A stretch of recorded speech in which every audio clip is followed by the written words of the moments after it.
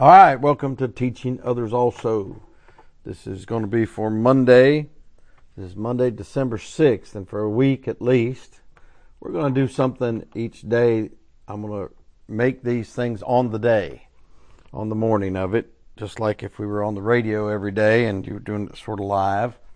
And I don't know, I was impressed to do it that way. I hope it's a blessing to you. Maybe it'll add some kind of spontaneity or some kind of freshness to it. And would you go to Matthew chapter 1? Matthew chapter 1. And Lord willing, this week we're going to look at the idea of the Holy Ghost. Of the Holy Ghost. Now, your King James Bible, and unashamedly we talk about it being the Word of God in the English language.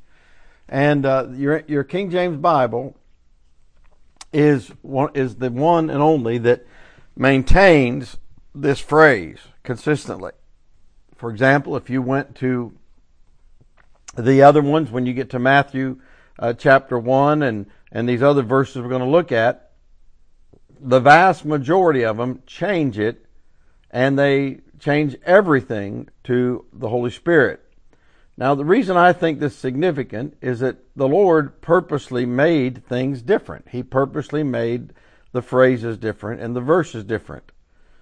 And the point for a child of God, the point for a Bible-believing Christian, is not to spend all your time dividing up and dissecting every reference. That's not why I'm bringing this up. Keep the big picture. Keep the forest and not the trees. Please, keep the forest and not the trees. And I say that because if you keep the forest and not the trees, then you can get the big picture and understand that it's not a matter of trying to go back and divide every one of them. And by the way, if you happen to have, many of us were required, and I'm glad now, required to take the New Testament Greek language courses for 3 years and Hebrew for a year and that kind of stuff. You cannot go back to any particular Greek text and by scholarsism figure out what God's trying to tell you. Okay? And the reason I want to say that is we're going to read a little passage. It's amazing. It just works out. I didn't plan this. I couldn't plan it. Perhaps the Lord did. That we're in the month of December. We're the first week into it. We know this is the time when traditionally we speak of it as Christmas, and we speak of the Advent. And as a child of God, it's a blessing for you and I to be able to focus on the Advent. Now, we do it year round. I get that. You can't think of the gospel without thinking of the death, burial, and resurrection of Christ, but we also, because of that, know that all that is possible because of His coming into this world. So when we think of this idea of the Holy Ghost, there's numerous references. We won't cover them all this week.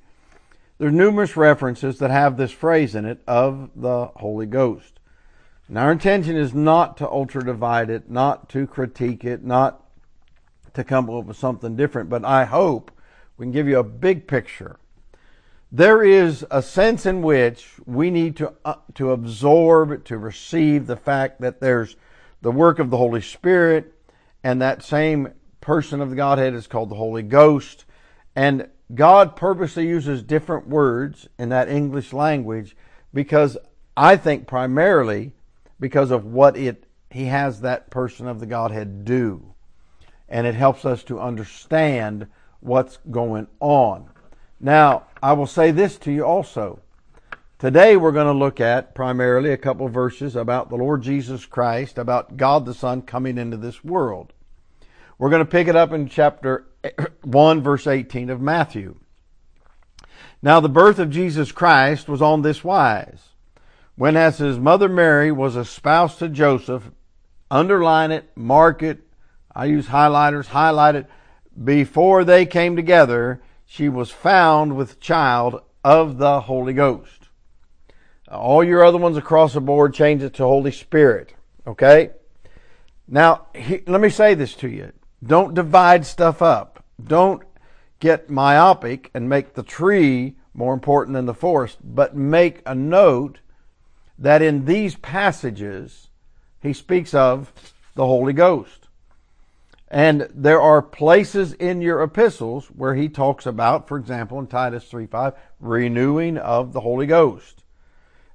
It's important to understand. It talks about in 2 Corinthians 13, which we'll talk about this week, I'm sure.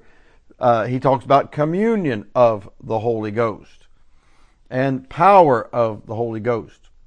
So, in the context, it's significant. Let's read on. Then Joseph, her husband, being a just man and not willing to make her a public example, was minded to put her away privately.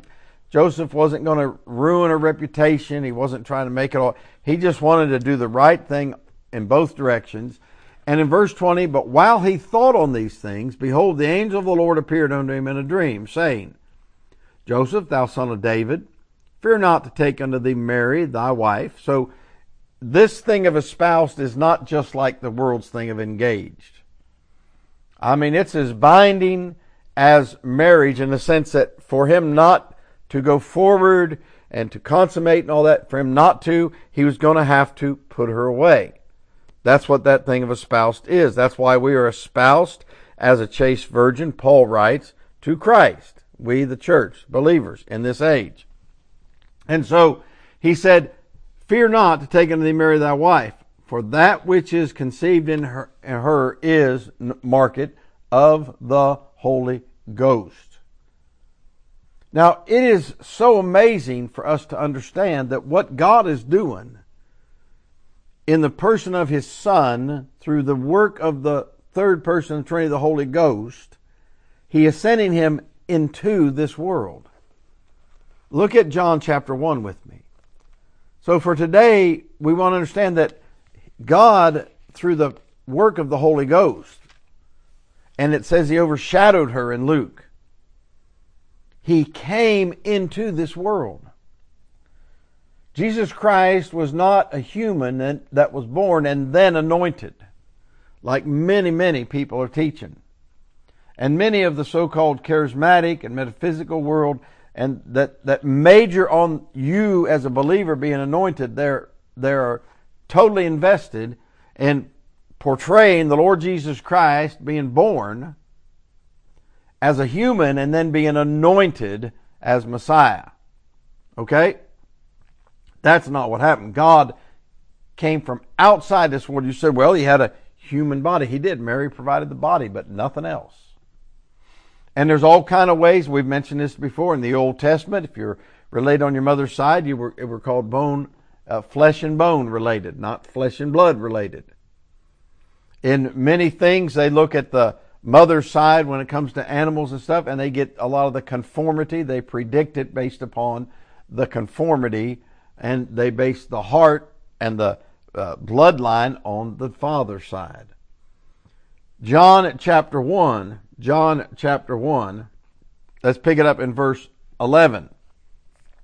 It says, He, speaking of Lord Jesus Christ, came into His own, and His own received Him not. But as many as received Him, to them gave He power to become the sons of God, even to them that believe on His name, which were born, now watch, not of blood, nor of the will of the flesh, nor of the will of man, but of God. And the Word was made flesh and dwelt among us, and we beheld His glory, the glory as of the only begotten of the Father, full of grace and truth. See, He came into this world. Go to John 16. Now, none of what I'm going to say this week is new to you, most likely, if you're a born-again believer. Maybe you're a new convert. Maybe you've come to Christ. Maybe like me, as I was telling the other night in the Bible study, maybe like me, you had no idea what the Bible said. You might have gotten through your education and gotten through school, and you're out there, and you knew all kinds of things you didn't know. I did not know the story of Noah and the ark. I didn't.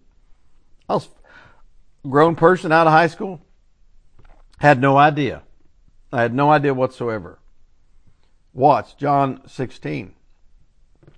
And I'm saying to you that this is not new, but these things are the kind of things we're supposed to rehearse in our lives and get the spiritual blessing of it. You're not supposed to have some new revelation all the time. Now look, I sat under one of the greatest Bible teachers of the late 1900s and the early 2000s. I sat under him, And I understand all that. Doc was a great Bible teacher. But his greatest contribution was his preaching. And many a person that gets hung up on some of the stuff he taught and makes it the measure of King James doctrine is wrong. They're wrong. He learned from the old timers about ministering the Word and preaching the Word. And his biggest contribution was helping people believe one Bible. But he never wanted people dividing it up. You see, the Bible, believing the Bible, is supposed to put us in touch with vital, viable truth every day, and not through having to find some new thing. For example, watch. John 16:28. I came forth from the Father and am come into the world. Again I leave the world and go to the Father. So we're talking about of the Holy Ghost. He was born, he was conceived of the Holy Ghost. John chapter 18. And I hope you'll get what I'm saying for this day, for our first day, for this Monday. John 18, verse 37. Mark it, please. Pilate therefore said unto him, Art thou king then? Jesus answered. Now watch. Ready? Thou sayest that I am a king. To this end was I born, and for this cause came I into the world, that I should bear witness unto the truth. Everyone that is of the truth heareth my voice. 1 Timothy chapter 1. 1 Timothy 1. This week, like I said, we're going to do these each morning. And then we'll load them up. I don't know why. Maybe it's just the Lord's way of making something fresh for you. I hope. And I hope at this time of the season even, it'll be a blessing to you. But I think that one of the things that I know is on my mind this week is this thing of the Holy Ghost. Okay? You're not going to change the verses that say of the Holy Spirit to of the Holy Ghost and vice versa. God chose them. So let's get the benefit of them. 1 Timothy chapter 1.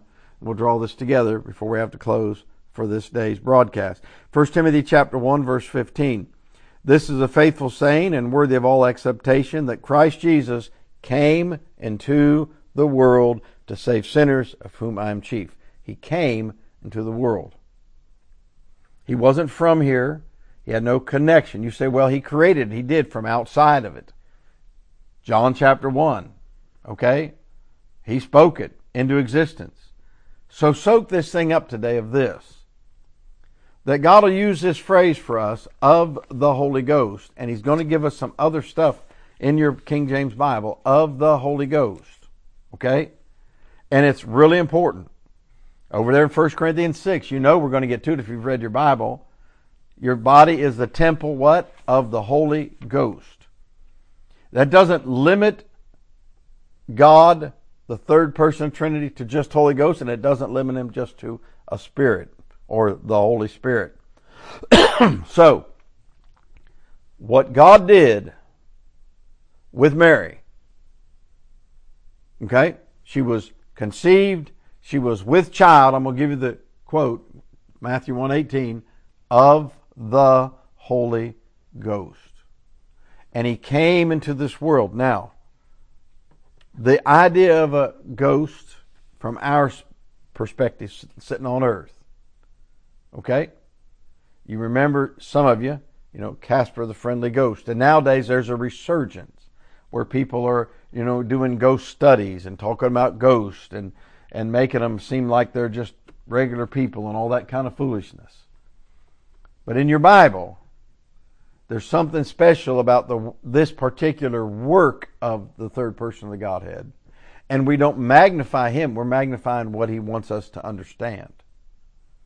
The Lord Jesus Christ came into this world by the Holy Ghost overshadowing Mary and her conceiving and providing a body. And this week we're going to look at that a little bit. Why does God say certain things?